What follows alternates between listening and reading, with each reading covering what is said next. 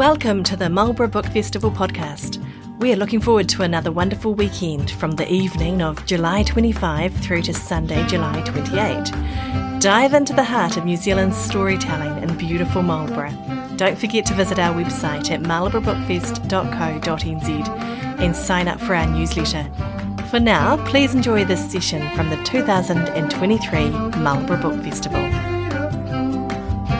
Welcome everybody, I'm Sonia O'Regan, I'm from the team behind the event, and it's my pleasure to welcome you to the opening of the Marlborough Book Festival 2023.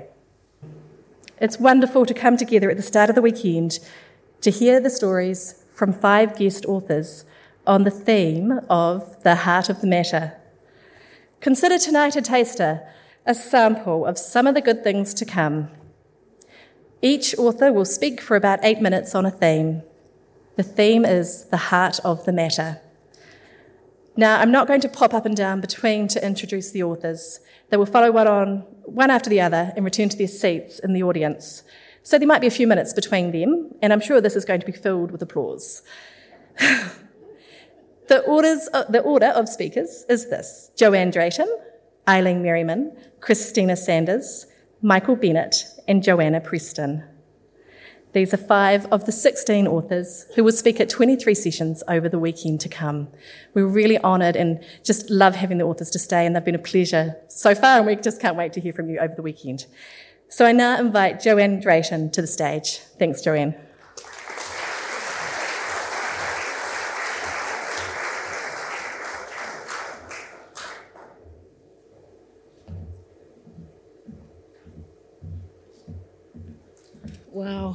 Wow, this is amazing. I thought there was just going to be people here, but it looks like there's a whole audience. So I'm very impressed. I'm just going to set a timer here so that I don't go over time. But the heart of the matter, I have a number of things that I want to identify really as being the heart of the matter for me.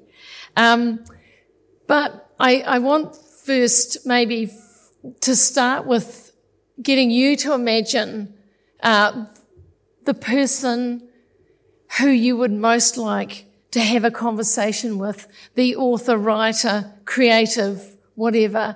Imagine that person. And then I'm going to tell you the one that I have in mind. So imagine yours and hold on to it, because my one is Virginia Woolf.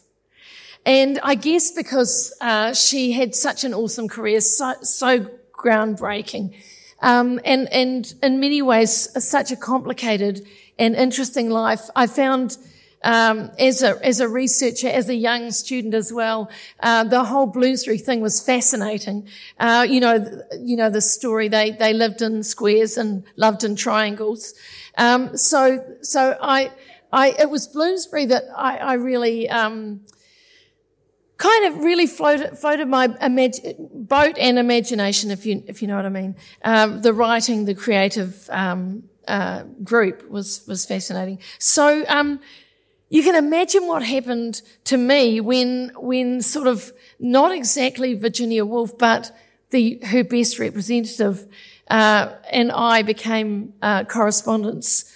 And what happened was I was writing a book on Frances Hodgkins, and I needed to get permission to reproduce a painting, and the time was ticking on. It was a painting by Duncan Grant, and I wrote a letter, a random kind of letter. I put a stamp on it. In those days, you did that sort of thing, and I sent it off, and it was asking Henrietta Garnett, who is the great niece of Virginia Woolf. She has the copyright for all of the key players, Virginia Woolf in those days, Vanessa Bell, Duncan Grant, and many others in that group. And so I sent my little letter off, I stuck my stamp on it, and that it was getting very close to publication, and I'm getting really worried because I haven't got permission, but the image is still in the book. And so finally, I had a dinner party in Auckland. Occasionally I do that. And the conversation must have lagged a bit. I went and checked my emails, and on it was this email from Henrietta Garnett, and I couldn't believe it. And she writes, "Dear Dr. Joanne Drayton, please forgive me for not having answered your request before, but it was forwarded to an old address. I am very happy to give you permission to reproduce The Tub by Duncan Grant in the forthcoming publication of Frances Hodgkins.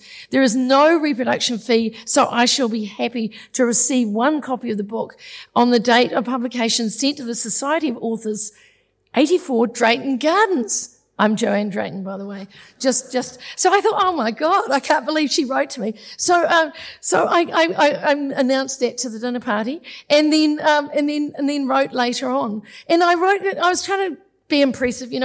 I well know the vagaries of the postal system. I wrote back in my email, but that was kind of just like, I just didn't know that long word. And anyway, so it went off to, but I said I would be really happy to send you a book. And I made, I said, especially to your auspicious address, expecting that she might kind of connect the two. But, and I thought, well, that's probably the end of it. So I said, thank you again for your generosity. Kindest regards, Joanne Drayton. So she writes back. I can't believe it. It arrived actually towards the end of the dinner party. And so it goes, "Dear Dr. Drayton," no, Joanne, "I am so glad that it all turned out satisfactorily. But what I'm dying to know is, what are your family's English origins, and what have they to do with the Society of Authors? You could put this down to idle curiosity, but people do fascinate me, which is why I write." You could put it down to Sunday morning after a late night and a lively discussion about the dictionary of national biography and heroes and villains. Now, I can tell you it's probably much more to do with the wine. But anyway, so I wrote back and I said, I'm fascinated by people too. My New Zealand, my family came from Market Drayton. And it just made me laugh to see my last name as part of the Society of Authors address, Drayton Gardens. And I thought, well, this will be it. Lovely to hear from you. And again, thanks for your generosity. And so I thought that was the end of it. And then I get, "Dear Joe." "Dear Joe, Market Drayton is a beautiful town of thick, half-timbered buildings in Shropshire where Clive of India, possibly your illustrious cousin, was born." And so began a conversation between us that passed from there to, and ended up being 190,000 words in emails. And you can kind of see how that might happen. And I felt like I had literally fallen through, a rabbit hole. I remember what Alice said. She fell down the rabbit hole and she goes down, down, down. Would the fall never come to an end? I wonder how many miles I've fallen by this time, she said aloud. I must be getting somewhere nearer the center of the earth. And I felt like I had.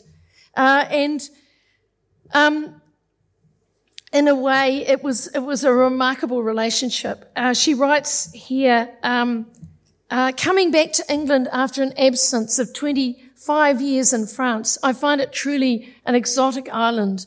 At the moment, I am staying in a truly horrible flat in Russell Square in Bloomsbury. I hope to find a more sympathetic one soon.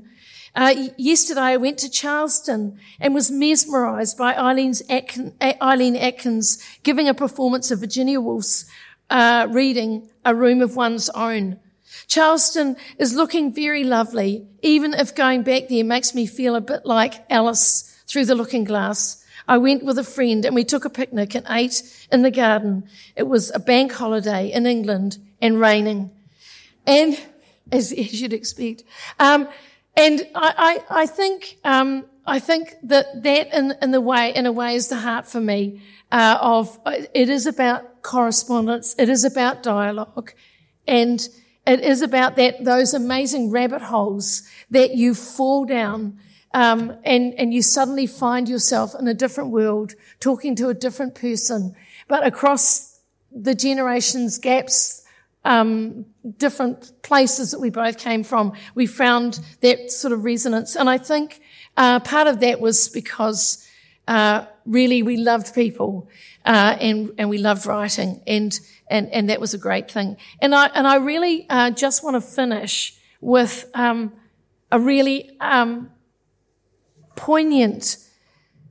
I called the letters we wrote, and I collected them together. By the way, the ephemeral world of email needs to be collected, and I gave them to her as a gift, and I called them the Patches of Blue, and it's Proust.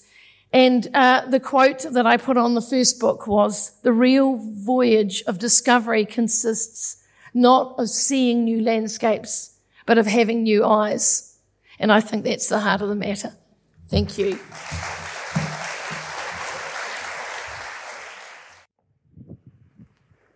Okay, so I'm Eileen Merriman. I'm a writer and an academic. I'm going to give you a dissertation on an alien. Abstract. An 18-year-old alien moves to Dunedin to study. There she eats minerals, deconstructs, ingests poison, disintegrates, and ultimately reassembles. There is no moral to this story. Introduction. On the first day, I sit cross-legged on the desk in my sixth-floor hostel room, gazing out over the Lego-like buildings below. Beyond these, the harbour. Beyond that, the fathomless ocean. Fathomless, that's me. Aims, 1, to get into medical school. 2, to make lots of friends. 3, to find a boyfriend. Methods and materials. On the first night, I drink beer with a boy from Wellington, a beautiful girl from Invercargill, and an acerbic girl from Auckland. Soon enough, we tip down the hill to the pub for more beer. 3 pints later, I stand in a blurred line for the toilet, a brief escape from the talking heads around me. My face in the mirror is rosé. Or perhaps it's just red and blotchy, dried salt lines on my cheeks from the tears I shed when I realised I was an alien. On the second day, I line up with 999 other wannabe medical students, some with private school accents and carefully distressed jeans. I look around for other aliens, but I don't see anyone else looking lost or frightened. That evening, I drink beer and listen to the incomprehensible conversation of my fellow freshers. I try to join in, but my voice is too loud, and their eyes pass over me as if I'm not even there. In the urine-scented toilet cubicle, I dig crescent moons into my thighs before chewing my nails to the bloody quick. Then I walk home with Wellington Boy and let him do things to me in his room until I escape into the shower. On nights 3, 4 and 5, I switch to cider drinking until I crack open and the tears escape once more. A Acerbic Auckland girl says, "You try too hard, that's your problem." Beautiful Invercargill girl says, "You get really drunk and then you go all quiet and I worry about you." But that doesn't stop her going off with Wellington Boy for non-alien sex. For most of day 6, Sunday, I wallow in my sweaty sheets. A Acerbic Auckland girl says, "Come to the pub." I say, "I might stay back, have a quiet one." On night 7, I stay in my room, alternately smelling the pages of my new textbooks and copying anatomically correct diagrams of hearts and blood vessels and slices of brain into my diary. Most memories are stored in the amygdala and hippocampus. As I'm an alien, I don't know if this is true for me. There are many truths I'm unsure of. That evening, a Acerbic Auckland girl and beautiful Invercargill girl tease Wellington Boy about a series of one-night stands, a different girl for each day of the week. I say stud and slut are gender-specific nouns. Beautiful Invercargill girl says, "Why do you have to be so fucking judgy?"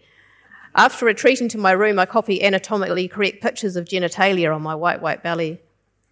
On days 8 to 11, I learn about the pathway for glucose metabolism in the cell, the differences between respiratory and metabolic acidosis, and how to sleep with earplugs in.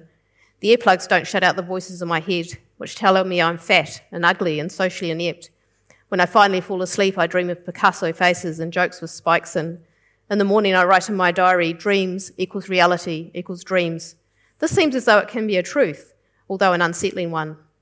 On day 12, my hostel mates have a drinking race, North Islanders versus South Islanders. We sit on the lawn above the hostel, a semi-Arctic breeze ruffling our hair. I'm in a panic because yesterday I learned how many kilojoules are in a standard drink, and I'm not sure I'm ever going to be able to burn them off, even if I run on the spot in my room all night. But because I'm ugly and fat and socially inept, I tip beer down my throat until it comes back up again. By that stage, I'm sitting in the fathomless lawn and everyone is laughing. I guess they're laughing at me, but I'll never know. On day 13, I hide in my room, drawing anatomically correct diagrams of the digestive system on my legs. I have an esophagus on my left and an anus near my right knee. When I venture onto the corridor, Wellington boy says, "What the hell, you're so weird." And beautiful Invercargill girl says, "Has anyone ever told you you have a monobrow?" After that, she kindly offers to wax my eyebrows. When I look in the mirror, I don't resemble me anymore, just another Picasso face. On days 14 to 21, I draw and eat and sleep and drink. The inside of my gut is turned to stainless steel. The inside of my head is full of everyone else's words, alphabet soup. There isn't enough space in my abdomen for the deconstructed picture of my brain, so I switch to my wall. The temporal lobes and pituitary glands soar above a cauliflower-like cerebellum and broccoli stalk brainstem. It's perhaps disturbing that the brain looks so edible. On day 22, I draw a 4-chambered heart on the wall between a cervic Auckland girl and me. When I go to sleep, I feel the walls expanding and contracting around me, and the booming is so loud it blocks out all the voices in my head.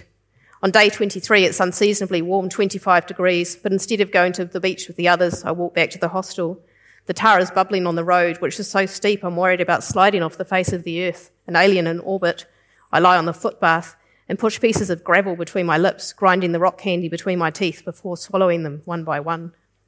On days 24 to 31, I ingest more gravel, as well as shiny white pebbles from the gardens, and once an ochre stone I find at the feet of the Robbie Burns statue. Every time I whisper to myself, I am of this earth, I am grounded, I am a mineral, vegetable, animal. At night I lie in bed listening to the blood rush through my ears. River rapids, a tsunami is coming. Results. On the evening of day 33, I drink so much I black out. When I wake, I'm in bed and Wellington boy is lying on top of me. Before I can tell him no, he has cleaved me in two. No matter what I do, no matter how hard I scrub, I can't seem to put myself back together again. This is what Wellington boy said after he finished his quick and bloody deed. "You know what your problem is? Once a slut, always a slut." The cervic Auckland girl says, "You know what your problem is? You never talk to anyone. No wonder you don't have any friends." Beautiful Invercargill girl says, "You drink and drink and drink, and then you go all quiet. That's what your problem is." They're wrong. The problem is buried deep within my amygdala, a hippocampal horror. On days 41 to 55, I stockpile tablets, aspirin, paracetamol, ibuprofen. On day 56, I come home early from a lecture about the kidney and swallow them all. The voices in my head say, "Slut and be quiet, and you've been flirting with me for weeks." I'm no longer sure which voices are mine and which are memories from my hippocampal house of horrors. The vomiting starts 3 hours later. Soon enough, the ringing in my ears is loud enough to drown out the voices. The cervic Auckland girl intercepts me in the corridor that evening and says, "Are you all right? You've been spewing for hours." Beautiful Invercargill girl says, "Look at you, you're not even breathing right." That's probably because my lungs have turned to strawberry mousse. That's probably because I have an acute kidney injury. I pluck a few words out of my alphabet soup, touch of gastro, just need to sleep, and creep back into my room. The bones inside my ears have turned into a symbol. The heart on my wall contracts around me tighter and tighter. My vision fractures. I turn face down on my pillow and wait for oblivion. The next morning, the hostel rector takes me to hospital. Here is a needle in my arm, an antidote for my chemical solution. Here is a charcoal drink to absorb the undigested pills in my stainless steel gut. Charcoal is made of carbon and ash. It is produced by the heating of wood or other substances in an oxygen-starved environment. The doctors talk over me using words like underweight and dissociation and capacity to consent. I want to tell them that consent is to lie still and wait for it to be over so he doesn't hurt you even more. I want to tell them I did not have the capacity to consent then, and I certainly don't have it now. On the 61st day, I emerged from my fog long enough to tell the psychiatrist about what the Wellington boy did to me. Several days later, Wellington boy will tell the police the sex was a figment of my imagination. He will tell the police the only sex we'd had was in the anatomically correct picture I draw on my wall. Conclusion, and really there is no defence for that, no words I can pull from my alphabet soup to combat Wellington boy's slippery alternative truths. There are many truths I'm unsure of, but I know this. Years later, I will say me too and arise from the ashes anew. Kia ora koutou. My name's Cristina Sanders, and the heart of the matter to me is Te Ranga Waiwai. And Te Ranga Waiwai in Māori culture means a place to have your identity, a place to belong, a place to call home. And a kaumatua once said to me very elegantly that his idea of Te Ranga Waiwai is a place where he can go and he can stamp his feet and the earth will stamp back. And I love that. It's this idea that it's a place that not only you feel you know the culture and you feel you belong, but a place where the culture and the people know you. So you go there and you feel at home. You can stamp your feet and the ground says, hey, you're back. kia ora, you're home. And I love that. It's something that the Māori culture will say very elegantly, but of course, this idea of having a home is true of many cultures, true of probably almost all cultures. This idea there's a place you want to come home to, a place where you belong, and you're going to go home to it. And it's a lot of books write about this idea of going away and coming home, this idea of there being a place where you need to come back to. And some of the books are obvious ones, like The Incredible Journey, you know, that one where the dogs and the cat go off on a journey, and they find their way home over hundreds of miles, and we feel for them because we know what it's like to want to go home. It's that drive, you want to go home. But it's also true of more recent books.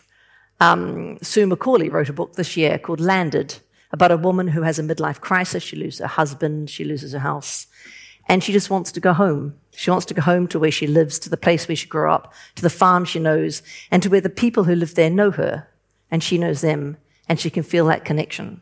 And that to me feels like Te Ranga Waiwai. And it's a subject that I like to write about in the books that I write.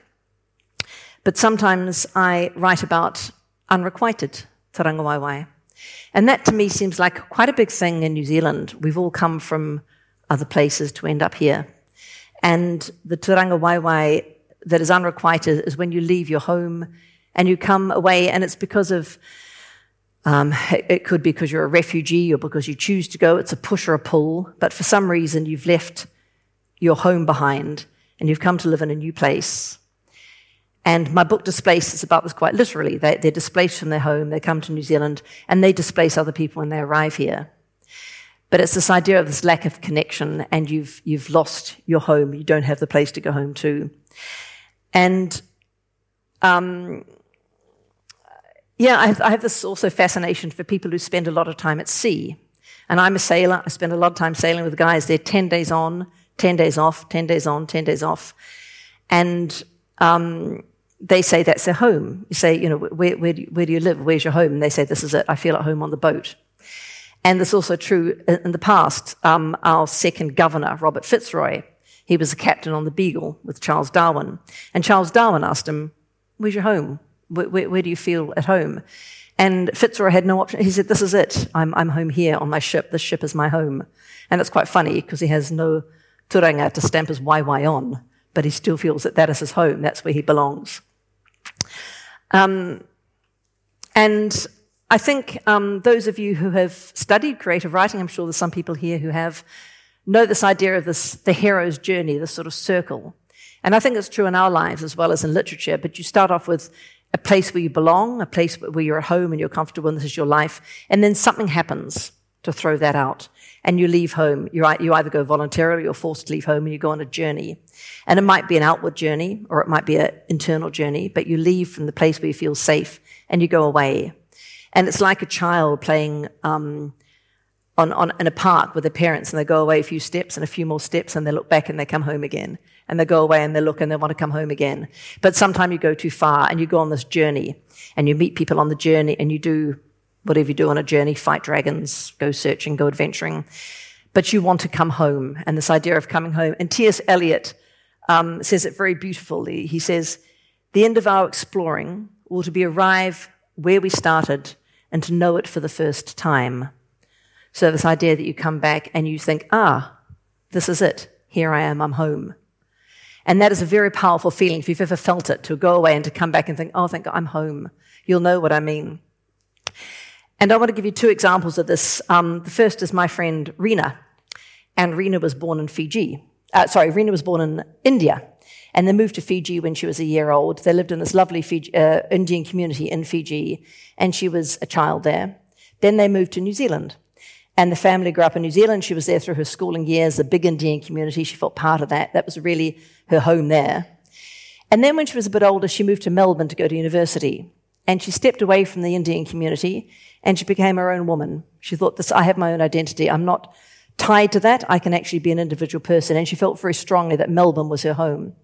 And then for the last 30 years, she's been living in England. And I used to go traveling with Rena a bit. And we would go to a foreign country and sit somewhere in a bar like you do. And people would come up and talk to you and they'd say, where are you from? For me, it was easy. I'm from New Zealand. I'm living in London.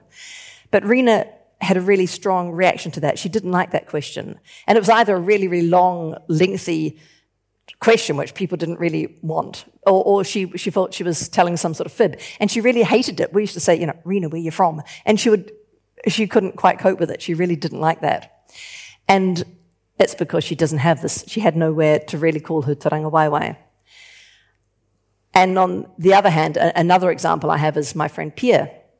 And he's recently gone back to Strasbourg in France, where he's from. And he's been 30 years in New Zealand, and he feels at home there. He's got an ex-wife, he's got a child, he's got a big community, he's very fond of New Zealand.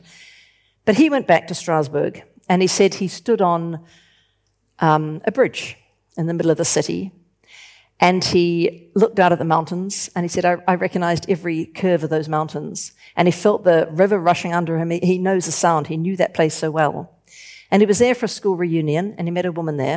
And he said he stood on the bridge and looked into her eyes, and he said, this is it. I'm in love. I'm home. And he looked into her eyes and thought she saw him and he saw her, because it was this communal, this frame of reference, this childhood they'd had together. And I'm a bit of a skeptic, and I said, look, isn't this just some sort of nostalgia? Nostalgia for a place where you grew up, a place where you were happy, a home you had. And I think, yeah, it probably is. But also, I think I got the idea that this geographical nostalgia is te ranga waiwai. It's somewhere we go home, and you don't have to own the piece of land. But for a lot of us, you go to a place and you think, finally, this is it. I'm back, and I know that people understand me, and I understand them. So I think in a way it's a bit like love. You don't really find it if you go looking for it. You don't know where it is. Sometimes it comes upon you unexpectedly. But when you find it, you know. Thank you.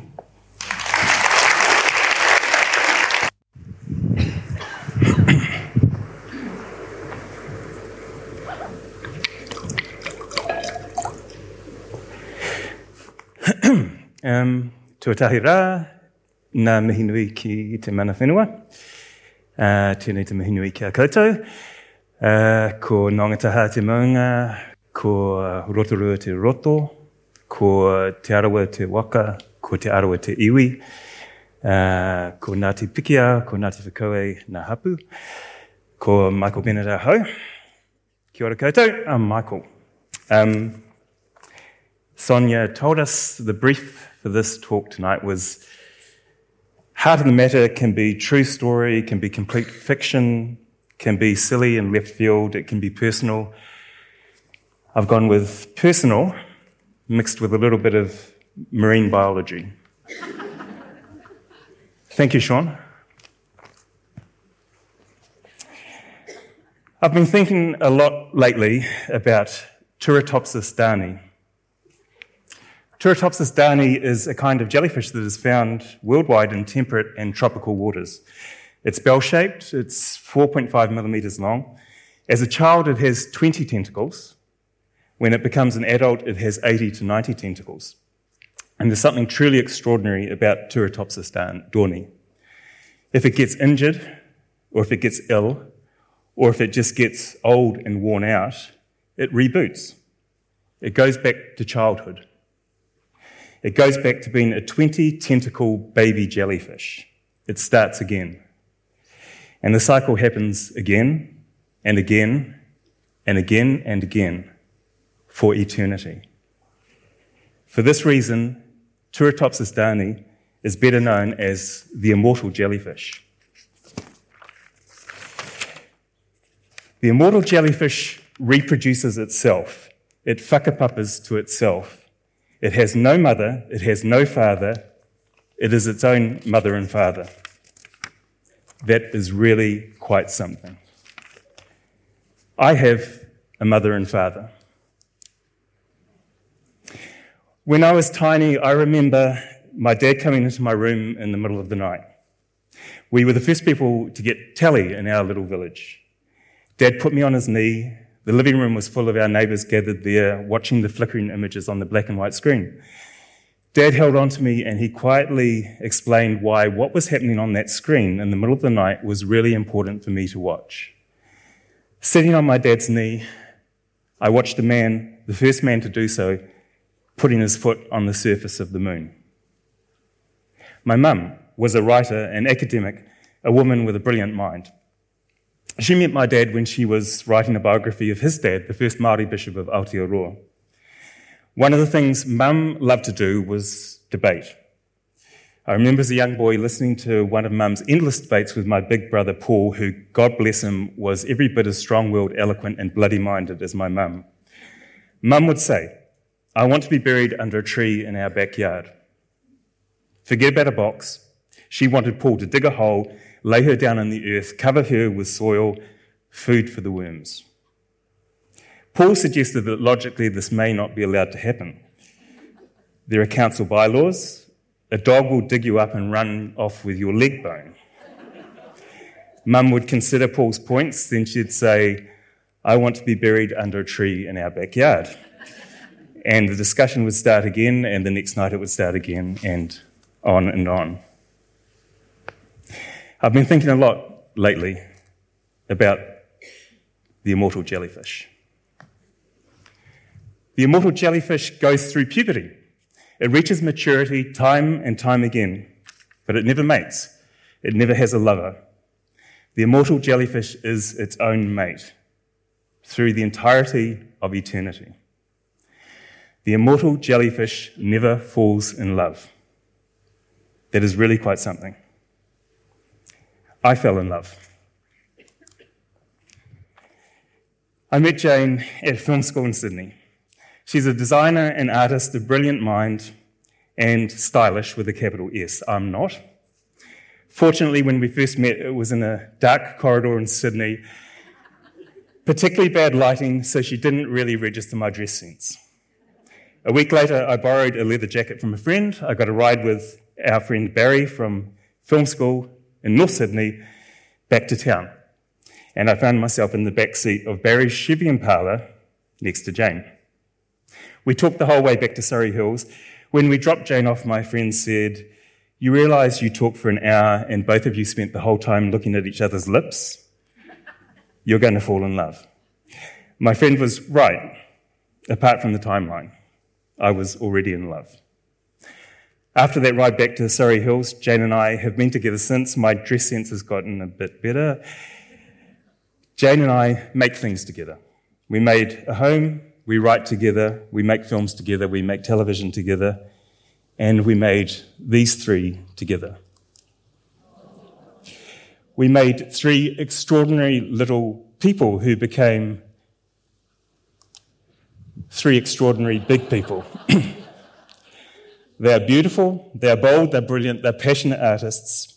They each care about the world, about justice, about their fellow woman and man. The world is a little bit better because Jane and I found ourselves next to each other in the backseat of that Chevy Impala.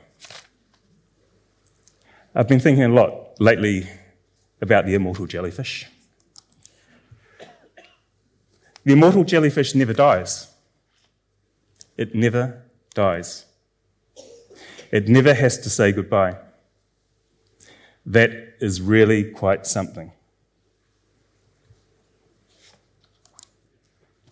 When I was 20 years old, I had a dream of my dad. He hugged me in the dream. This was an unusual dream for me. Dad never really hugged me as an adult. That's what dads of my generation and the generations after me do. But in the dream, he hugged me, he held me.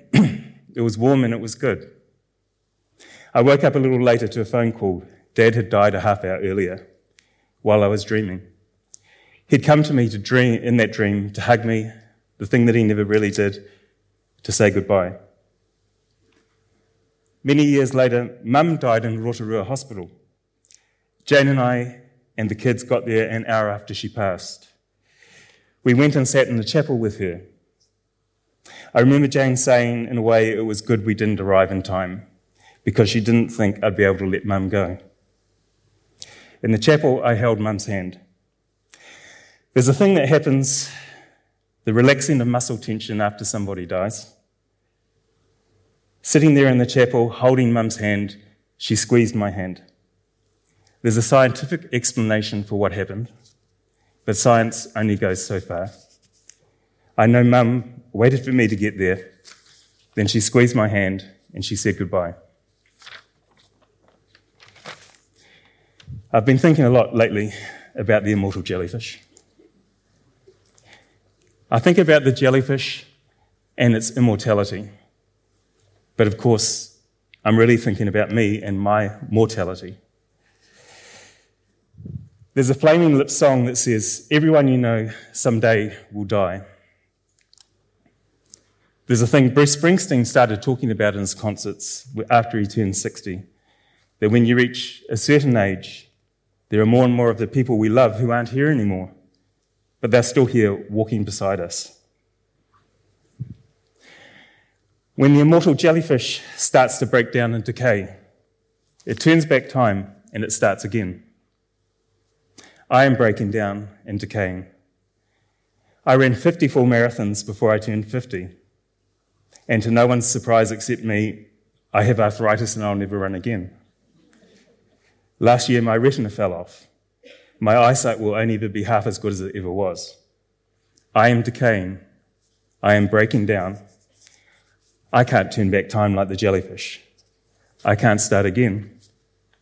And that's okay. It's okay because my dad hugged me in a dream. My mum squeezed my hand. I fell in love with a beautiful girl as we drove across Sydney Harbour Bridge. We make extraordinary things together, the most extraordinary of which are the three new humans who are so much more than the sum of our parts. Turritopsis dawni lives forever. It's immortal, but it has no whakapapa. It has no mother, no father. It has no son or daughter. Its only parent is itself. Its only child is itself. It lives for eternity, but it never has a lover. The immortal jellyfish never loves, and it is never loved. You and I, all of us here, we don't have eternity, but we have the thing that the immortal jellyfish doesn't have, can never have. We love, and we are loved.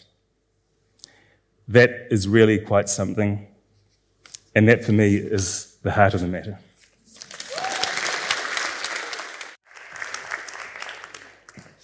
Tēnā koutou katoa. I'm Joanna Preston, and I have to follow those four. So, the heart of the matter. I was raised by pedants. It's a bit like being raised by wolves, but you get less venison and more importance placed on wearing trousers the right way around. There were, and still are, a large number of teachers in my extended family. We have history teachers, maths teachers, art teachers, and lots of English teachers. This, of course, had a lot of effects on me growing up, but the main one was that I got to grow up in a house full of books, and with people who loved books and read them and talked about them and argued about them, which was a really, really wonderful way of getting a start. I think it made me being here more or less inevitable, and I'm certainly going to blame them next time they want to ask me what I'm doing with my life. A bedtime story was sort of one of those things that was, frankly, a human right, and I learned to read very, very young. When I was little, my parents would buy a new book for my brother and me every week, literally every week, and it was absolutely wonderful. And I think one of my absolute earliest memories has to do with this, and I think I was about 3 years old, and it was climbing up the little orange stepped bookcase that was in the nursery, because I wanted to open the door, because I wanted Mum and Dad to read me the latest new book. And as frankly, I thought, no, it's morning enough, it's kind of light, and, get up, what are you doing? So the memory sort of happens in a couple of parts. First, I can really clearly remember coming up with the plan and feeling very clever. Number 1, climb the bookcase. Number 2, open the door. Number 3, take the book to Mum and Dad. Number 4, victory. You can see where this is going. So here I am, climbing up the bookcase, and I can remember things like noticing the titles changing and being aware of this. Oh, my things look different when you get up high, and I'm getting up to the top of the bookcase, and then I'm sort of looking at this doorknob, which looked roughly the size of a beach ball, but I'm sure was perfectly normal. And I can remember looking at my own little pudgy 3-year-old hand, reaching out for the doorknob that was just too far And so I brought the bookcase down and ended up in a pile of books on the floor with the bookcase on top of me, loud noises, all the usual drama. It was this sort of slithery, slippery pile of books, little golden books and things like that. But I was so distracted by all of these books around me that apparently when my parents arrived in the doorway going, "My God, what's happened to our children? What is that noise?" I was just sitting there perfectly happy and going, oh yeah, I fell off. But I did get them to read the book to me, so that counts as a victory, I think. My grandmother, though, was the one who had brought the bedtime story to an absolute art form. We moved around a lot when I was growing up. So the one place that we always went back to was my grandparents' farm, Cowarrel, on the mid-north coast of New South Wales. It wasn't a fancy place. It was a very old farmhouse that had been built by the early settlers and sort of, bits added onto it as the families grew. There were 4 massive old gum trees that made the sort of the central pillars of the middle part of the house. And the walls were literally slabs of hewn timber that I think, great-grandfather had cut out of the bush. And the room that we had as kids was just off to one side. It had sort of some of these slabs of timber as one of the walls, but the kitchen was sort of just over a little gap where we could sort of see them when they were washing up in the evening. And every evening after we'd cleaned our teeth and climbed into bed under a gigantic pile of blankets and a cat or two for company, Grandma would come down and sit on someone's bed and tell us a story. Sometimes she'd read us poetry. She used to read from Tennyson. We had a beautiful old, very well-thumbed book of the complete works of Alfred Lord Tennyson. And sometimes it was Cristina Rossetti. And she'd tell us fairy tales. We'd get Cinderella and Snow White and all the boring ones. But she also liked to tell us some of the more esoteric ones, things like The Blue Rose or The Dog with Very Large Eyes. But the really special part was the stories that she made up just for us. In particular, the tales of Amelia Ant. Now, Amelia was a very adventurous young ant, and she used to do things like she'd go to investigate a leaf on the bank of the river and sort of climb on and look around and then slide down into the river and go for a wonderful adventure being whirled away on the current. Or there was another one where, as I recall, it was the unnamed farmer's wife had baked a jam tart and I think it was for the church supper, and it was just cooling on the kitchen table. And of course, Amelia wanted to sample it and got stuck in the jam. I don't remember how Grandma resolved that one. I think it was something to do with a spilled cup of tea and Timothy Ant, who was Amelia's friend. Or there was another one where Amelia was very, very rude to the Queen Ant and was sent to her bedroom. You can see there is a certain element of, I'm going to tell you a cautionary tale, don't make me lock you up and turn you into an ant. But we all got older, and eventually Grandma telling us these stories became Grandma giving us books. And that was wonderful too, because some of them were new books, but they were also old books with inscriptions in them, so to my mother or my aunts and uncles or Grandma herself, so presents and prizes.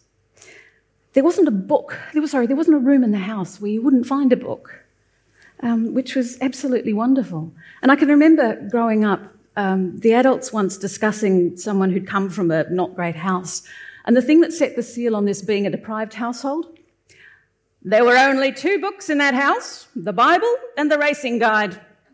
And they only read the racing guide. So needless to say, when I finally met my then boyfriend, now husband's family, the sight of all of their lovely, well-stocked bookcases was really reassuring.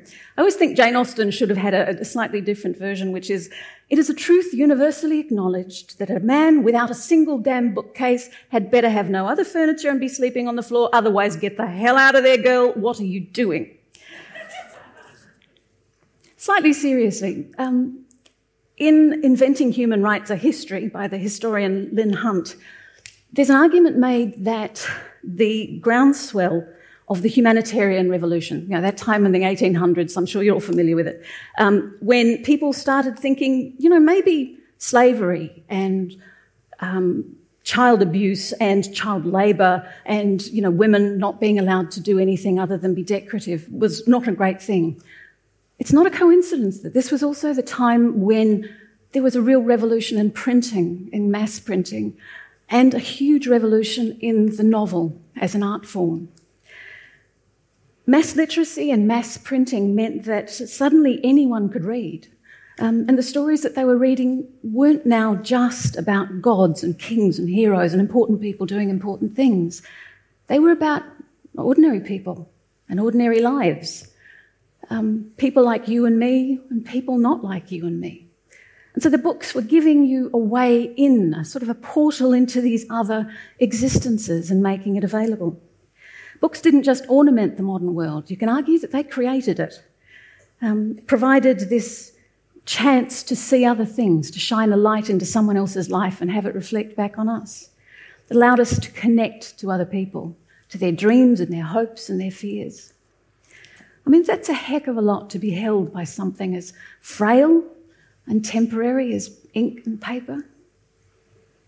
Truly, in some ways, you can think of humans, I think, as, instead of Homo sapiens, I mean, we all know Homo, man the wise, a little bit dodgy. Maybe we should think of ourselves as Homo lectorum, human the reader. But the heart of it all for me is something much less grand, much less out there. And it's the greatest joy that I know. Nice, cosy place, somewhere like bed or in the bath or just a cosy chair somewhere. And those words that I always hear in my grandma's voice. Once upon a time. Thank you. Thank you so much. That was just a wonderful evening of storytelling. We really enjoyed it and it was wonderful. Over the weekend, the authors will be speaking at sessions here at the ASB Theatre and down the road at Te Kahu o Waipuna, the new library and art gallery. There are still tickets available, so I encourage you to buy them. And we've had a really great support for the festival this year. Thank you for your support. I just wish you a really lovely evening and a happy weekend, mixing and mingling with good people who read books and enjoying meeting your favourite authors. Thank you.